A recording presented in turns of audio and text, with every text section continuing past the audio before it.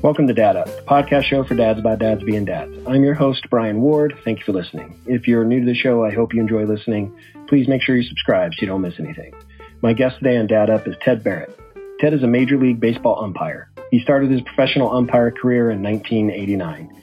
Ted has made a living out of historical moments behind the plate. He's the only umpire in history to call balls and strikes for two perfect games, David Cones in 1999 and Matt Cain in 2012. He has also been a field umpire for a third perfect game. In addition to that, he called Greg Maddox's 300th career win and worked the Chicago Cubs' first National League clinching win in more than 70 years. In addition to this, he has had the honor of working 4 World Series, the 2007 Boston Red Sox sweep, the 2011 St. Louis Cardinals comeback, the 2014 San Francisco Giants victory, and the 2018 Red Sox-Dodgers series. Outside of baseball, Ted is an ordained minister with a PhD in theology from Trinity Seminary College. He is also the co-founder of Calling for Christ, a ministry serving pro baseball umpires. He is a man living for Jesus. He has a passion for loving Jesus and following the Word. Ted is a proud dad and now has 3 grown children. He and his wife of 31 years now have 5 grandkids with 1 on the way. Clearly, Ted has a lot of experience as a dad. In our conversation, he shares his experiences and wisdom on fatherhood. He is a dad that is not afraid to admit when he was wrong, and he shares a lot of examples on what it takes to be a great father to our kids. Please welcome Ted Barrett to Dad Up. Ted, thank you very much for joining me on Dad Up today. I appreciate it. I'm certainly looking forward to this conversation. And if you could, for my listeners who don't know who you are, if you could tell me a little bit about yourself, a little bit about your background and what you do, and also how many kids and I guess now grandkids you have. Yeah. Hey, first of all, thanks for having me on. And my name is Ted Barrett. I'm a Major League umpire. I've been a professional umpire since 1989, and I'm currently in my 24th season in the major leagues. And I have my wife, Tina. We've been married for 31 years now. And I have a son named Andrew, a daughter named Amanda, and a son named Adam. And I also have 5 grandkids with another one on the way. So we are now empty nesters, but our grandkids all live close to us, and they're over all the time in Grandma and Grandpa's pool. Cool. Well, that's cool. Yeah, I'm soon to be an empty nester. I have 2 boys, and my oldest is 21. He's in college. He goes to Grand Canyon University. And, down the road. Yeah, and my younger son's 18. He's getting ready to graduate high school here, and he'll be playing basketball for Hope International University in the fall. So once he's gone, once he's gone, and my older son's gone back to school, if it happens, with all that's going on, then we'll be empty nesters as well. So, well, that's cool. So you've been in the major leagues as an umpire for 24 years. Rewarding, I would assume. You've been there that long? Yeah, I had my first major league game in 1994, and I filled in for vacations and injuries before I got hired full time. And it's been a rewarding career. I've had a lot of neat experiences, been be a part of a lot of great games. And in 2018, I was honored with being the crew chief for both the All-Star game and the World Series. So that's kind of the pinnacle of an umpire's career. And so yes, I've been very blessed with a great career, and it's been cool just watching. Now I'm in umpiring guys, kids that I umpired in the major leagues. Now I'm umpiring their sons, and there's quite a few of them, which is kind of cool. That's cool. So you umpired the Red Sox-Dodgers World Series? Yes, and I had the, either fortunate or unfortunate, depends how you look at it. I was behind the plate for Game 3, which went 18 innings in 7.5 hours. So that's definitely a memorable game. Right. My son is a huge Red Sox fan, and I had I was able to get the money together, and first time in my life that I had been to a World Series, and I was able to take him since they were in LA. I was able to take him, so he and I were at one of those games in LA. Oh wow! So you weren't at the 7.5 hour game then? Were you? No. We were. Go ahead. No, you would have got your money's worth if you were that one, but right. You're probably one of the 3 or 4 hour ones. Those are long enough. Yeah, exactly. Well, that's cool. Well, congratulations on that career. Do you have any plans for retiring anytime soon, or? Yeah, I'm just kind of taking it year by year. Definitely this year, and I plan on going, another year after that, or maybe another one after that. I don't know. I kind of listen to God for direction, and but I'm ready. I'm getting there. And so I'm getting close to the end, and I'm learning to appreciate every day that comes here as I get close to the end of my career. And there's things I want to do after my umpiring career, so I'm excited about that as well. Right. Now you have a degree. Is it a doctorate in theology, or? Yes, I have my PhD in theology from Trinity Theological Seminary, and I got my bachelor's degree from Cal State Hayward. I played football there and got my degree in kinesiology, and went into the minor leagues and started umpiring, and I felt a call toward ministry. And we started an umpire ministry called Calling for Christ, but I knew that I really had no idea what I was doing. I knew I had to get some education, and so started pursuing my master's degree with distance learning as I was on the road, and I really enjoyed it. I'll be honest with you, I did not like school when I was in high school and throughout my years of college. I loved playing sports, but I wasn't crazy about school. But after sitting out a few years academically and then coming back getting my master's, I really enjoyed it, especially studying God's Word and learning about that. So I just kept going to get my doctorate, and so in 2013 I earned that, and I think I've been sitting around long enough now, and I think it's time to start working on another one. Right. Well, that's cool. Congratulations on that. That's awesome. Thank you. All right. Well, segueing into kind of your dad role and now your granddad role, what do you enjoy? What did you enjoy most about being a dad and now a granddad? Well, it was really cool for me as my kids were young, being a part of all their activities and just like, sports was a big part of our lives. And so just helping them, coaching the kids in different sports, basketball and boxing. I had a boxing background, so my boys participated in that, tagging along to the gym with me, things we could do together, just playing catch. And I always enjoyed teaching them the finer points of the game and things that I had learned. And then as they got older, one of the challenges that I had being a dad is being on the road constantly. The major league season is a grind. We start spring training in March and we go all the way to into the World Series, into almost November at times. So I'm not there a lot of times, and I missed a lot of things. I missed a lot of ball games. I've missed recitals and plays and things like that. Things happening at school. So that's one of the disadvantages that my kids had is their dad being gone for long periods. One of the advantages is some of the experiences we've had together, them coming to ball games, them coming to World Series.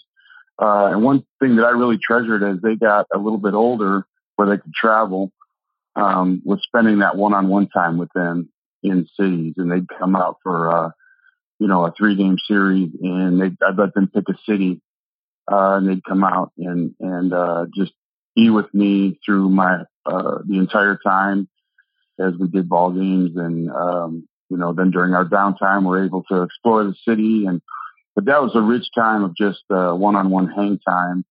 If I could give my individual attention to that kid. And then also the family experiences that we had when they would come to towns. We've been to every zoo in every major city. We enjoyed zoos. I think my kids have the advantage. They are well traveled. They've seen a lot of the sites, in different cities. And so that's one of the advantages they had. And so you weigh the good and the bad. And I think the good outweighs the bad with the experience they had growing up. Well, that's cool. So they've been all over the place with you. That's awesome. Yeah, one-on-one time is important. It's something that I felt that I cherished as well with my kids growing up. I wanted to be a part of their life as much as possible in everything that they did. And I had the honor of coaching them. My youngest son played baseball up until up through high school. I had the privilege of coaching not only his baseball teams, but also they both played basketball.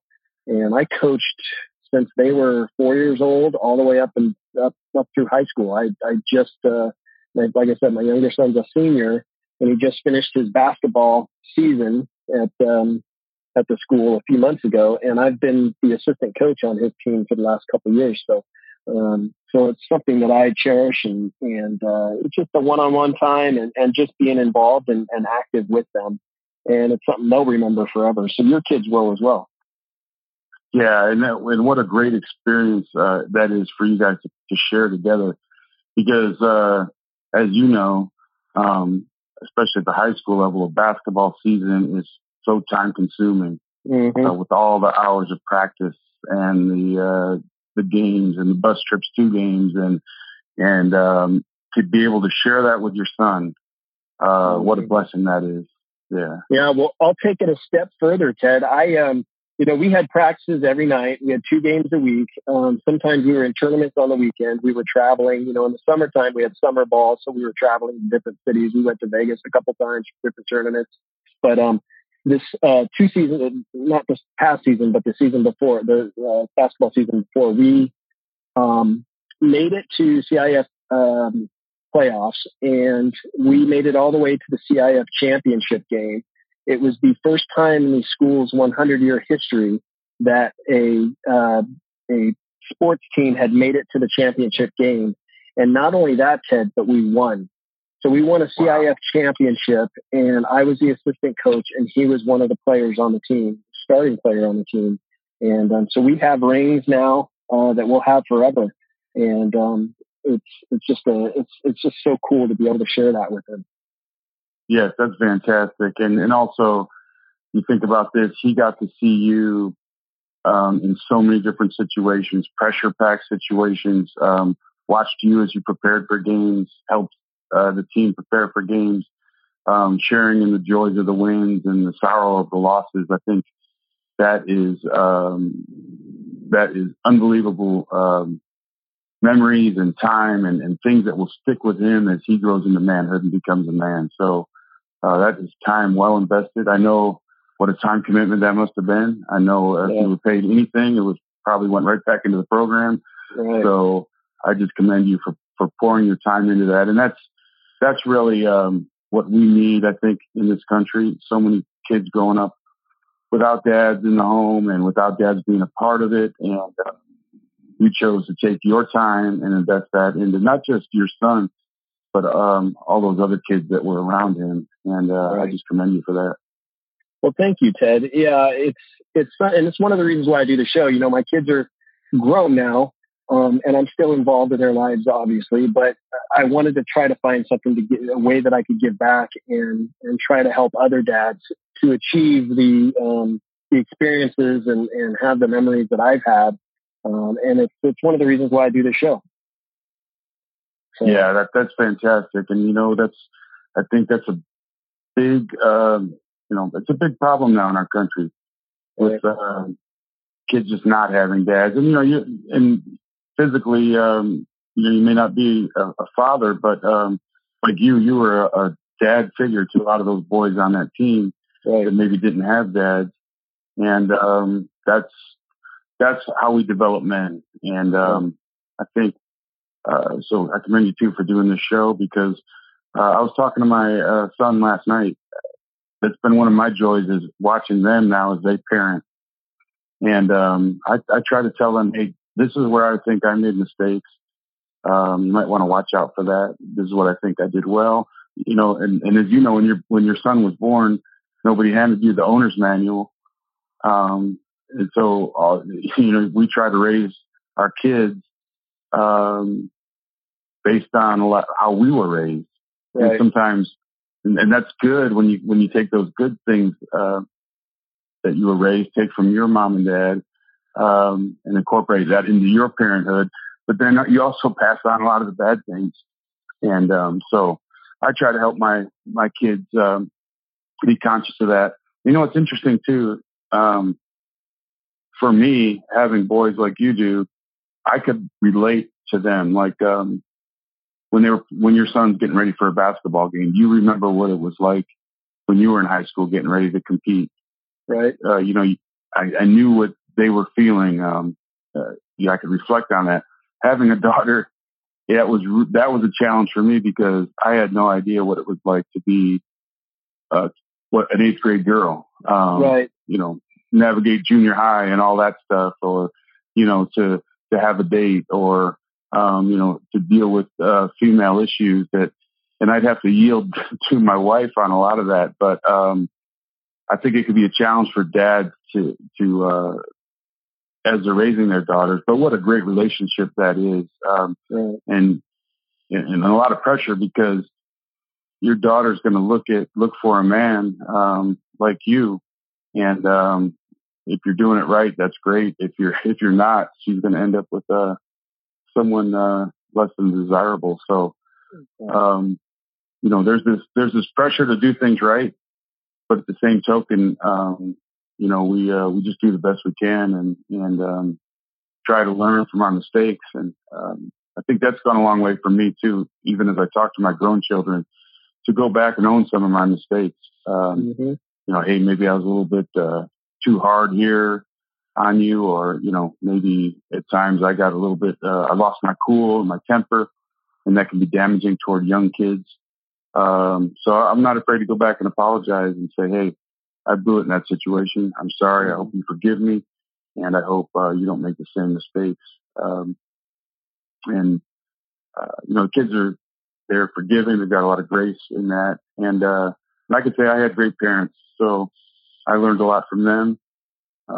Growing up, I grew up, there was myself and my 3 brothers, and we had a big St. Bernard, and so we were in a small house, and there was a lot of testosterone there, my poor mom. And we always had, my parents were the type of people always taking in strays, as far as like having other guys live with us that maybe their home situation wasn't very good. There was always another room at the table or a place to crash. So, you know, we try to do that the same with us and be generous and giving with what God's given to us, just to share it. Well, that's cool. Now you had talked about, you'd mentioned that, you know, you kind of give your opinions or tell your grown kids, you know, this is what you should watch out for. This is, you know, these are the mistakes I made with you. Do you find as a granddad now, as a grandparent, do you find your parenting style has changed at all when you talk to when you interact with your grandkids? Oh, big time. Yeah.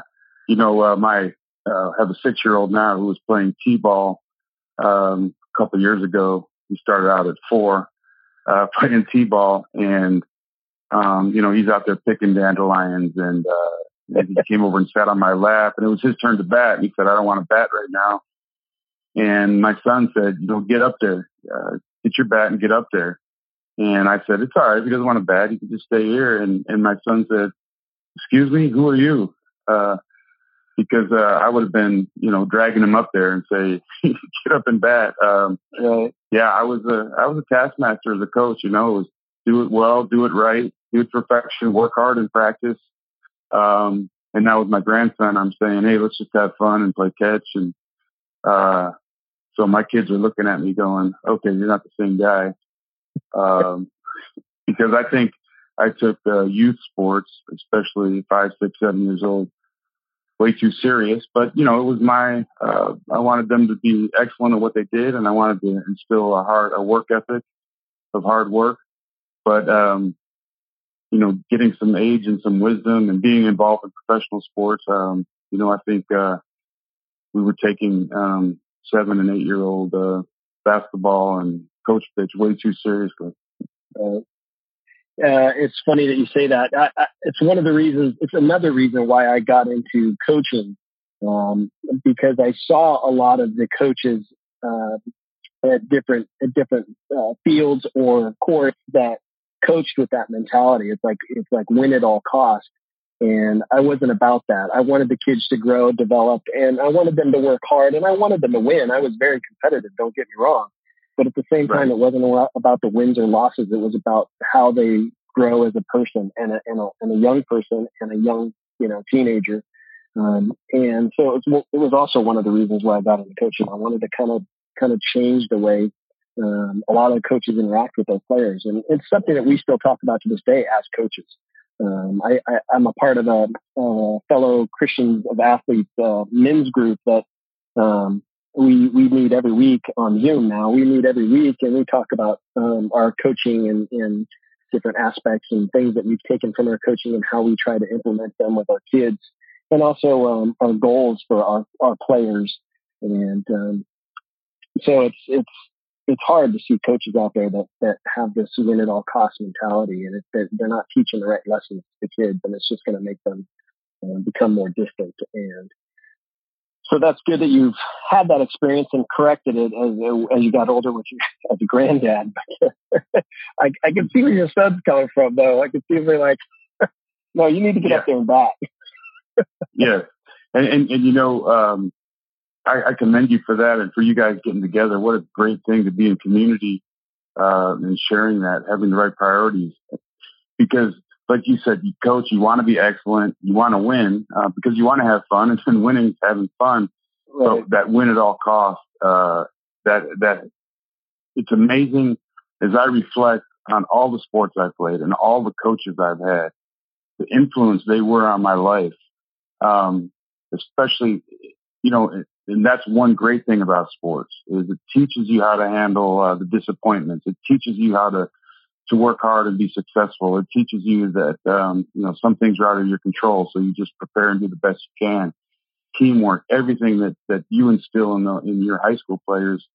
But having said that, we can really mess kids up too. We can turn them off to sports by putting too much pressure on them. We can, I think there's with the travel ball that happens in baseball that I see, especially here in Arizona, it's 365 days a year, just like, and it's taking away priorities. There's weekend tournaments and travel and, so we're not gathering in church on Sundays. And it's taking away the priorities of that.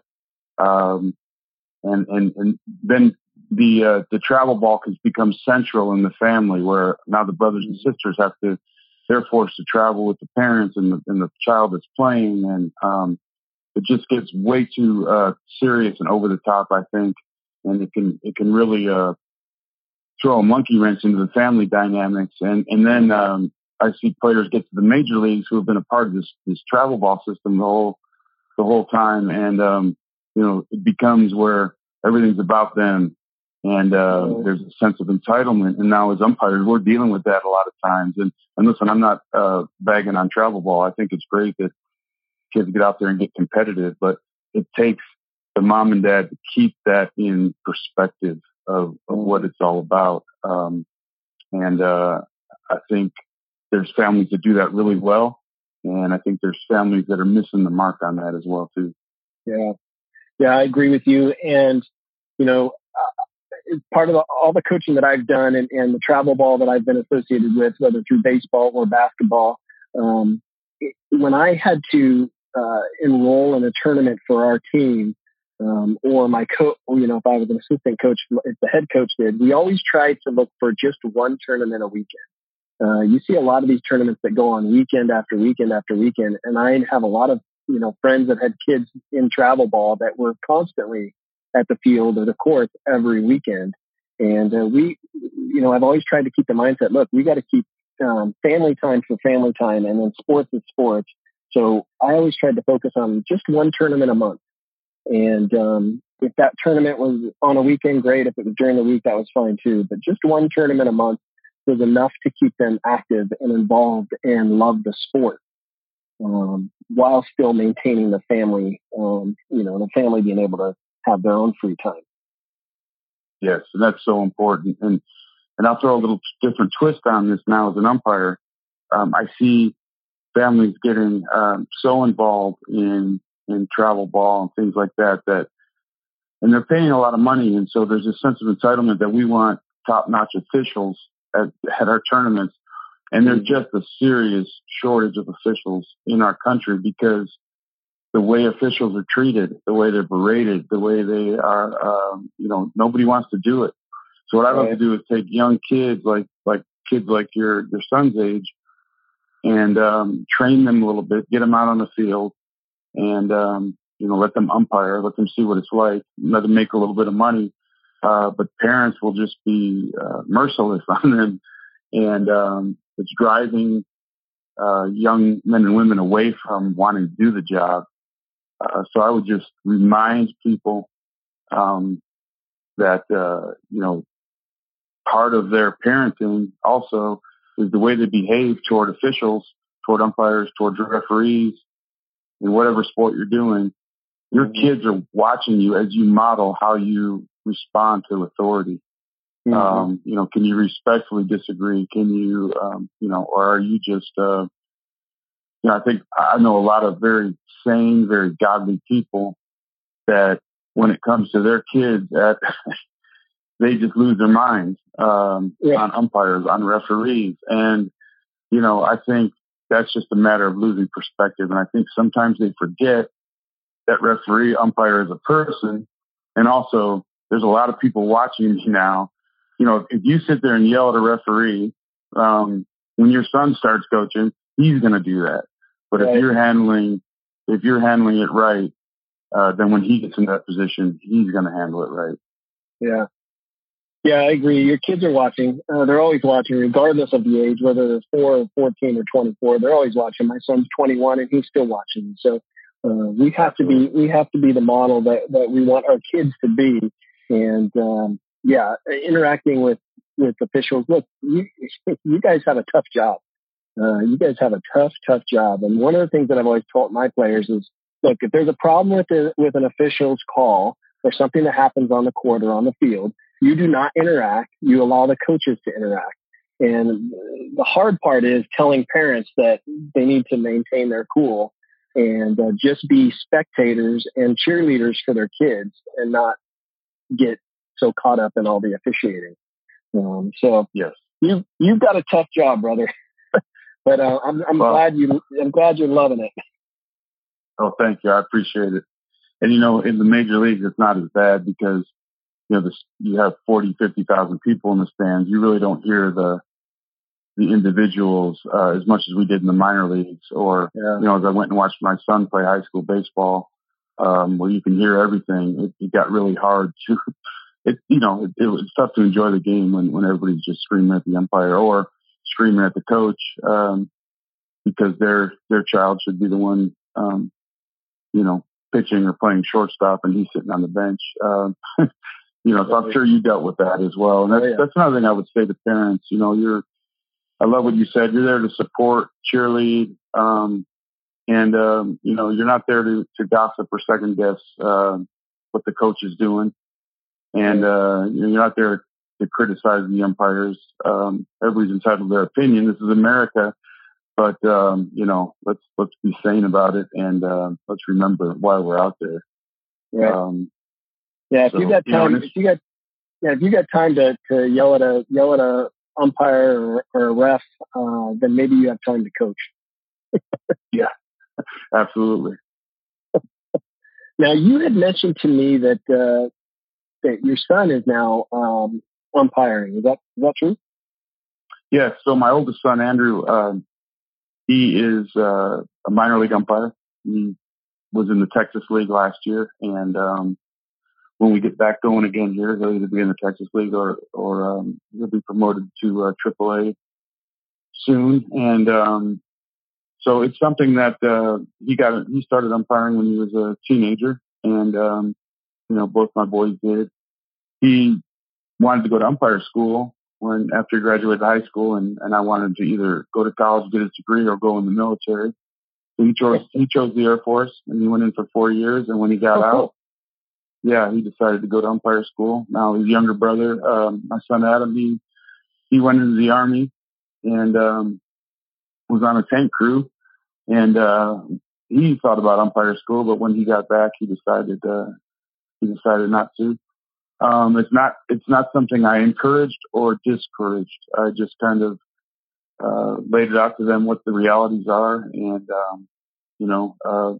as he traveled around with me in the big leagues, going to major league locker rooms and stadiums, and the way we are treated very well in the major leagues. I told him this is not reality. The minor leagues are not like this.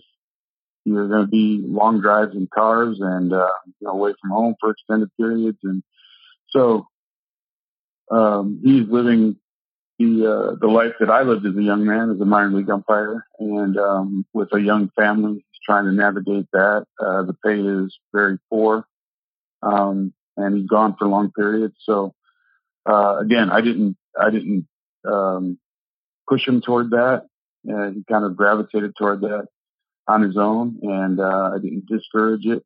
I just told him whatever decision he made, I'd support it. And but I'm proud. He does a good job. He will. We'll see where God takes him on that road. Well, that's cool. Well, maybe one of these days you'll be able to. You guys will have the opportunity to officiate a game together. Yeah, we were fortunate last year. Last spring training, or the spring training before this one, we were able to umpire a major league game together. Cool. And then this year in spring training, we were able to do a game together as well. So cool. It's been cool. And maybe one day we'll be able to do a major league regular season game together. If I'm still around and he's there, we'll see what happens. Yeah. Well, that's cool. Both your boys went in the military. I was in the Marine Corps myself. I spent 4 years in the Marines, and then kind of got out and wanted to get into the corporate world a little bit, and got my degree and all that stuff. I tried to encourage my boys to go into the military just for the discipline side, and also to help them with paying for college and all that stuff. Neither one of them had an interest in doing that. They just wanted to go straight into college, and that's fine. But my older son, he kind of wants to get into some sort of business ownership himself. He wants to be an entrepreneur, so he's kind of leaning that route. He's got his major is in entrepreneurial studies, so he's going to have an entrepreneurial degree when he's done here in December. And then my younger son, he actually wants to get into kinesiology, so he's going to, like I said, he's going to be playing basketball for the school, and then getting a kinesiology degree. And where that takes him, I'm not sure yet, but maybe it's umpiring. Who knows? Sure. Well, we'd be happy to help him out. We need good men. But I wanted to say thank you for your service. And thank you. And I think that's another thing that we had been talking about is with young men that are maybe lacking direction and focus. Your boys sound like they have an idea of what they want to do, and so many kids, they don't when they graduate high school, and they just kind of flounder as they go around. And I think going into service is a great way to get some direction. And I know you came out of the Marine Corps, man, so that helps them. And that's along those same lines. We also look for, especially Marines. We try to recruit them into umpiring because. I know I forget the way you got yelled at by a drill sergeant, a manager yelling at you, not going to bother you at all. Right. You get a little bit of a thick skin, so you're kind of used to it. Yeah. Yes. Absolutely. Now, what do you, here's a question that's going to throw you way back. What do you wish you knew before you had kids that you know now? Oh, I'll tell you, what it was like when kids were born. Everybody said, this is going to go so fast. Enjoy it. Well, the kids are little. They're in diapers, and they are in. There was times, just like I'm sure you were, when the wife had to go wherever it was to work, to the store, and you're in charge, and you're just like, I don't know if I can handle this. Right. But I swear I blinked my eye, and I'm walking my daughter down the aisle, and so I tell everybody that's about to be a parent or is a new parent. Try to enjoy every part of it, the good times, the bad times, because it will go in the blink of an eye. Yeah. And just like you, right? Your son's a senior in high school, and you must be looking at it like, when did this happen? He was just born. Right. And I try to tell people that. So, during the bad times when you're pulling your hair out, when they're throwing up and they're, you can't keep anything clean, and you're just saying, my life was terrible. try to enjoy that, because it's not going to be here very long. And also I would say, because you're at such a limited time, I would say put aside, the interest, the time, things that you want to do to make a priority for them. And, that's one thing that my dad was at every game he could be. He had to work, but he'd get off early for football games. He would, take a 2-hour drive to go see a game. And that meant a lot to me. So I was always trying to do that for my kids, and obviously couldn't all the time for work, but when I could, I was there. The other thing I would say is love covers a multitude of sins. So everybody, you love your kids, but sometimes that love is also tough love.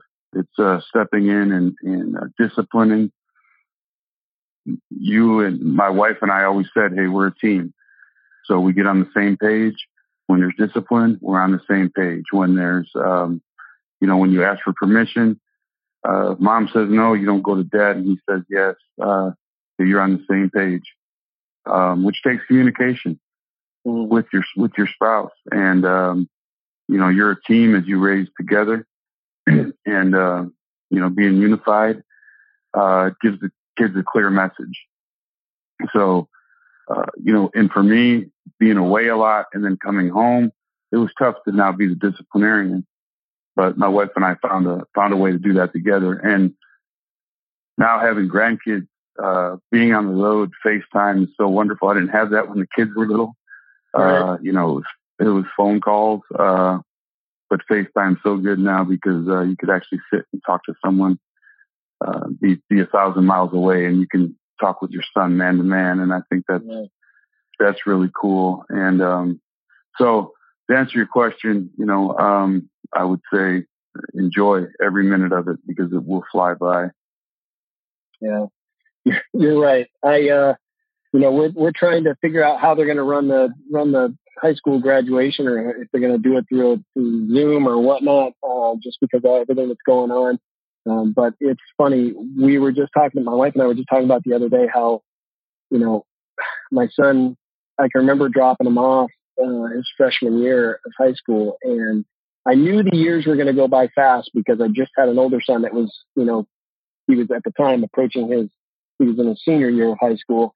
So I knew it was going to go by fast, but it is amazing how fast it goes. And just thinking about when they were just toddlers, and now they're grown men, and it's amazing. I get kind of nervous about how fast this next phase of their life is going to go.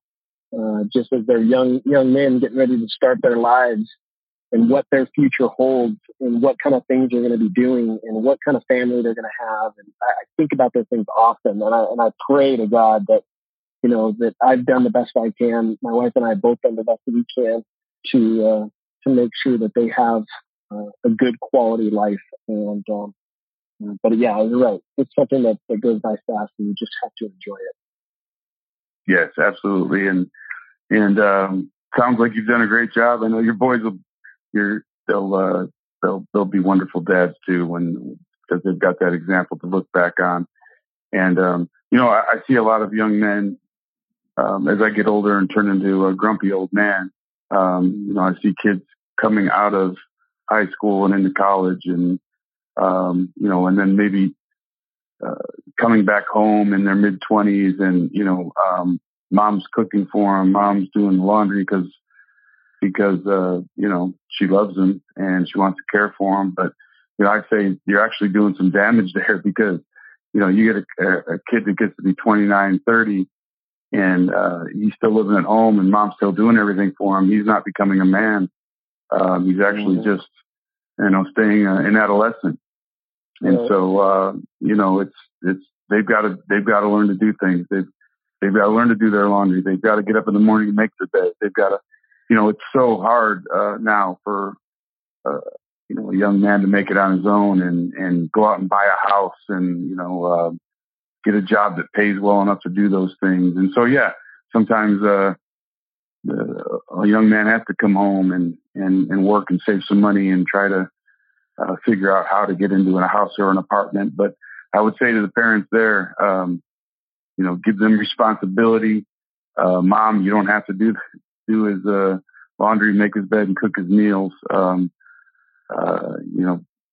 got to put some heat on him to do those things for himself. And sometimes I think parents can coddle young men, and that's not good for them. Yeah, I agree. Yeah, we have to help them mature and grow up a little bit, and some of that requires a little bit of responsibility, that they take ownership in something. And if they take ownership in something, that just instills that confidence in them as well. Yes, absolutely. Now, what do you hope your kids and your grandkids, now, if they were to tell me something about you, what would you hope that they'd say about you? I would hope that they say that I love God.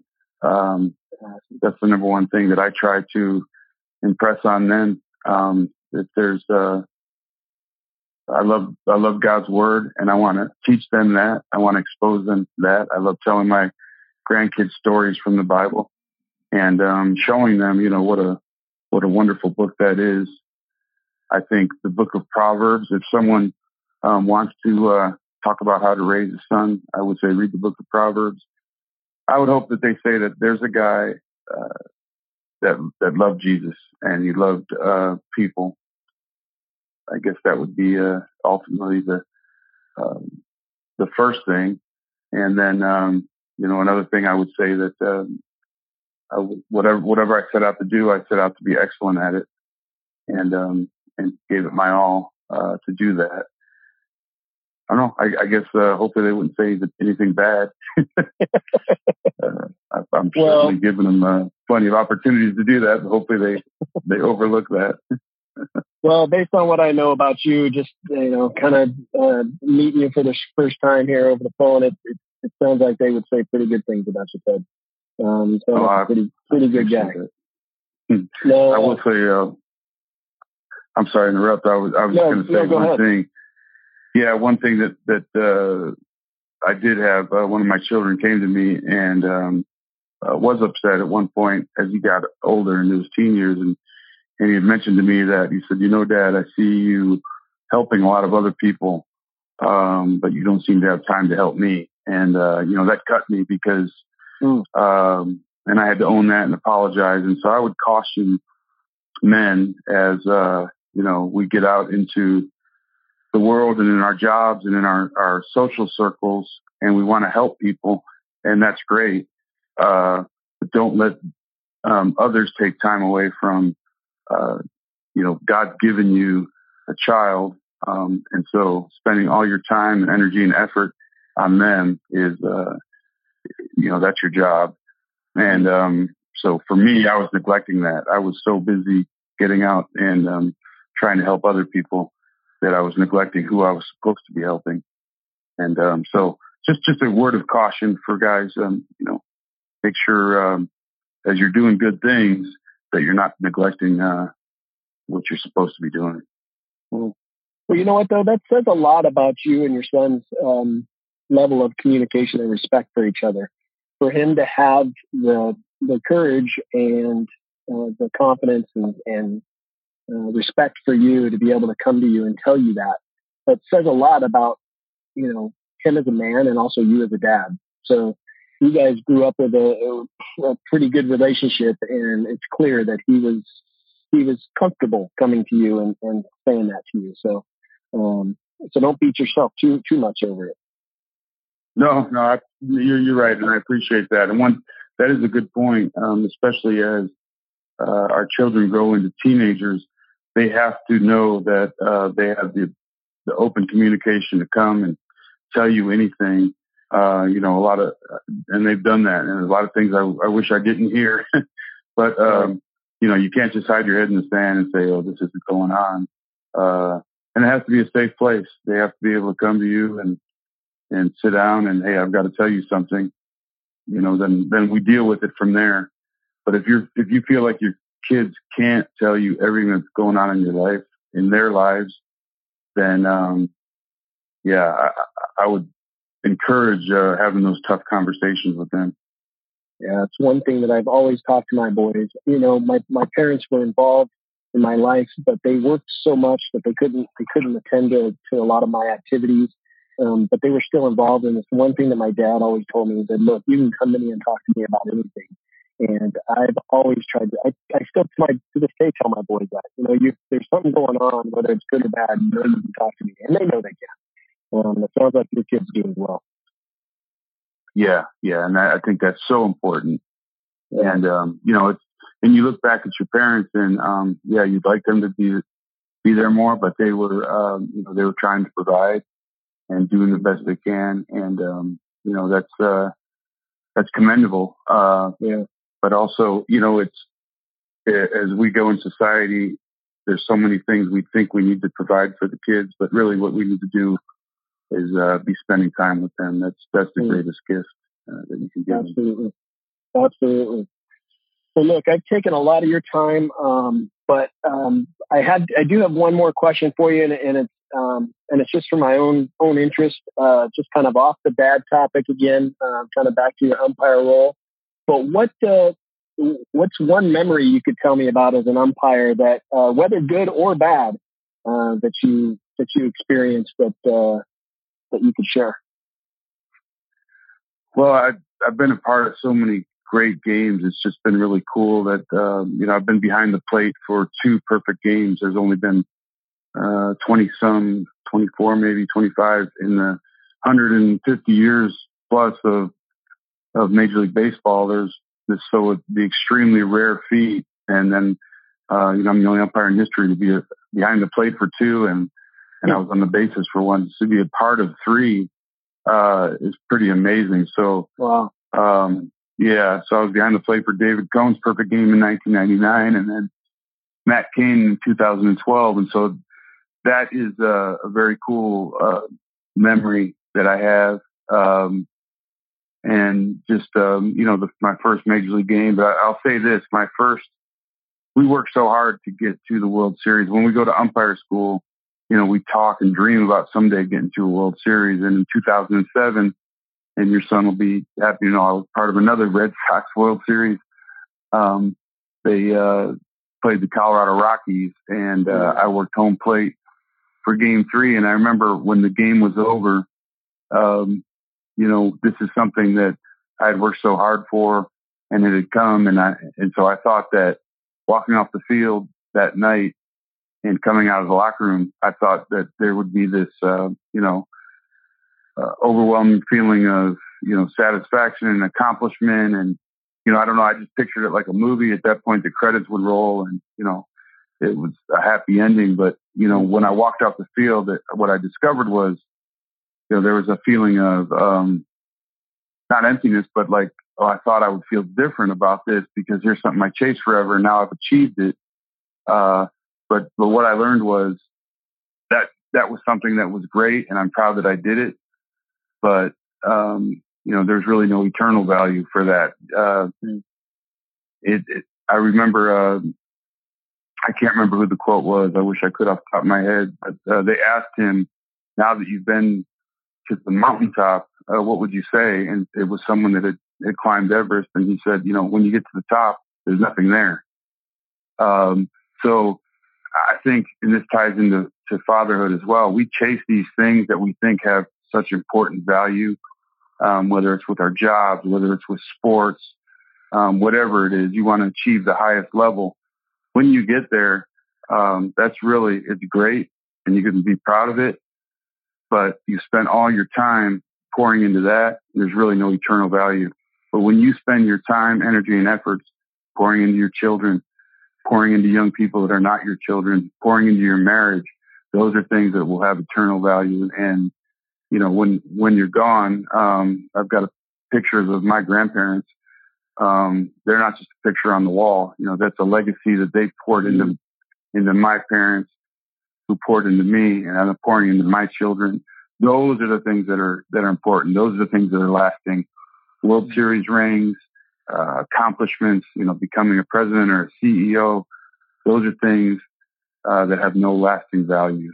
Those are things that'll fade away and will burn up in the end. But the legacy that we leave our children, grandchildren, great-grandchildren, that's stuff that will live on forever.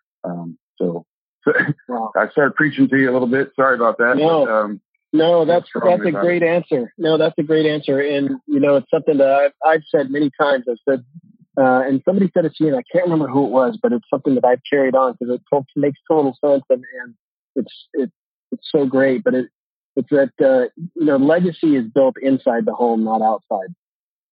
Yeah. So your legacy that you leave for your family, that's built in the home. It's not built outside the home. So, but that's, your answers are great. I appreciate it, Ted. Well, look, I appreciate you taking the time. If somebody wanted to look you up or kind of learn a little bit more about you, is there somewhere they could find you to learn a little bit more about you?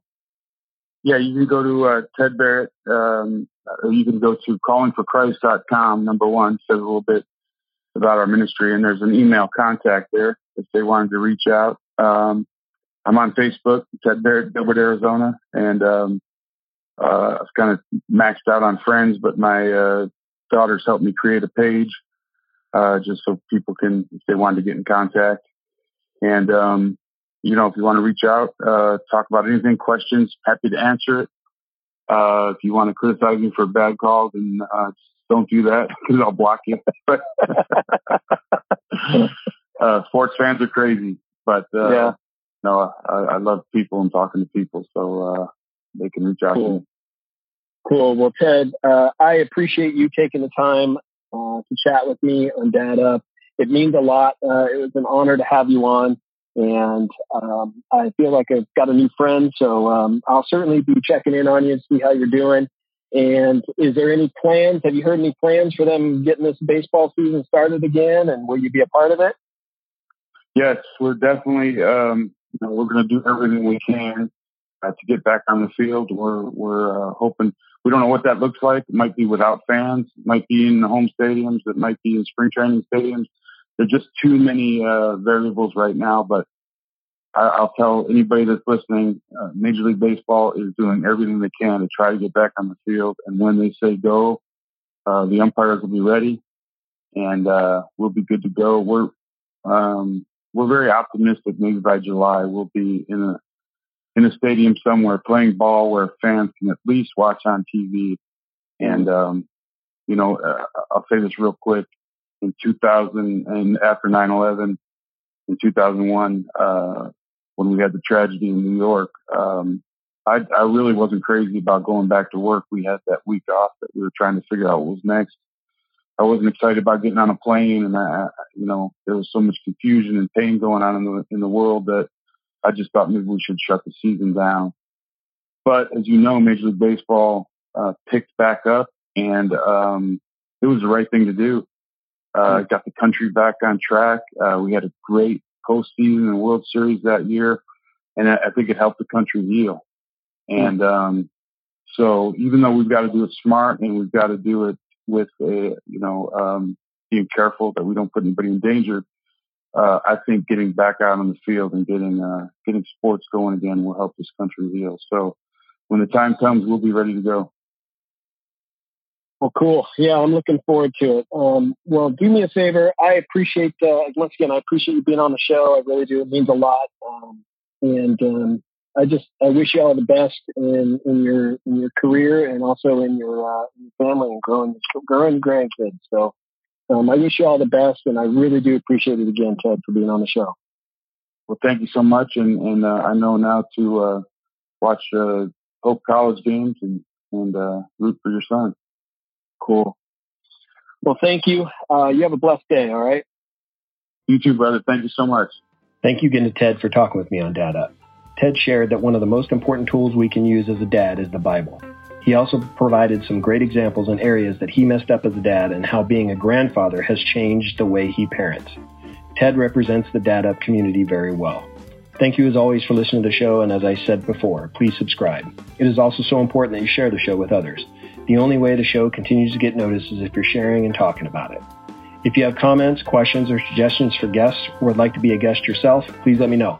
You can message me on my Instagram page at daduppodcast, or you can email me at daduptribe@gmail.com. As always, I'm your host, Brian Ward. Thank you for listening. This is Dad Up.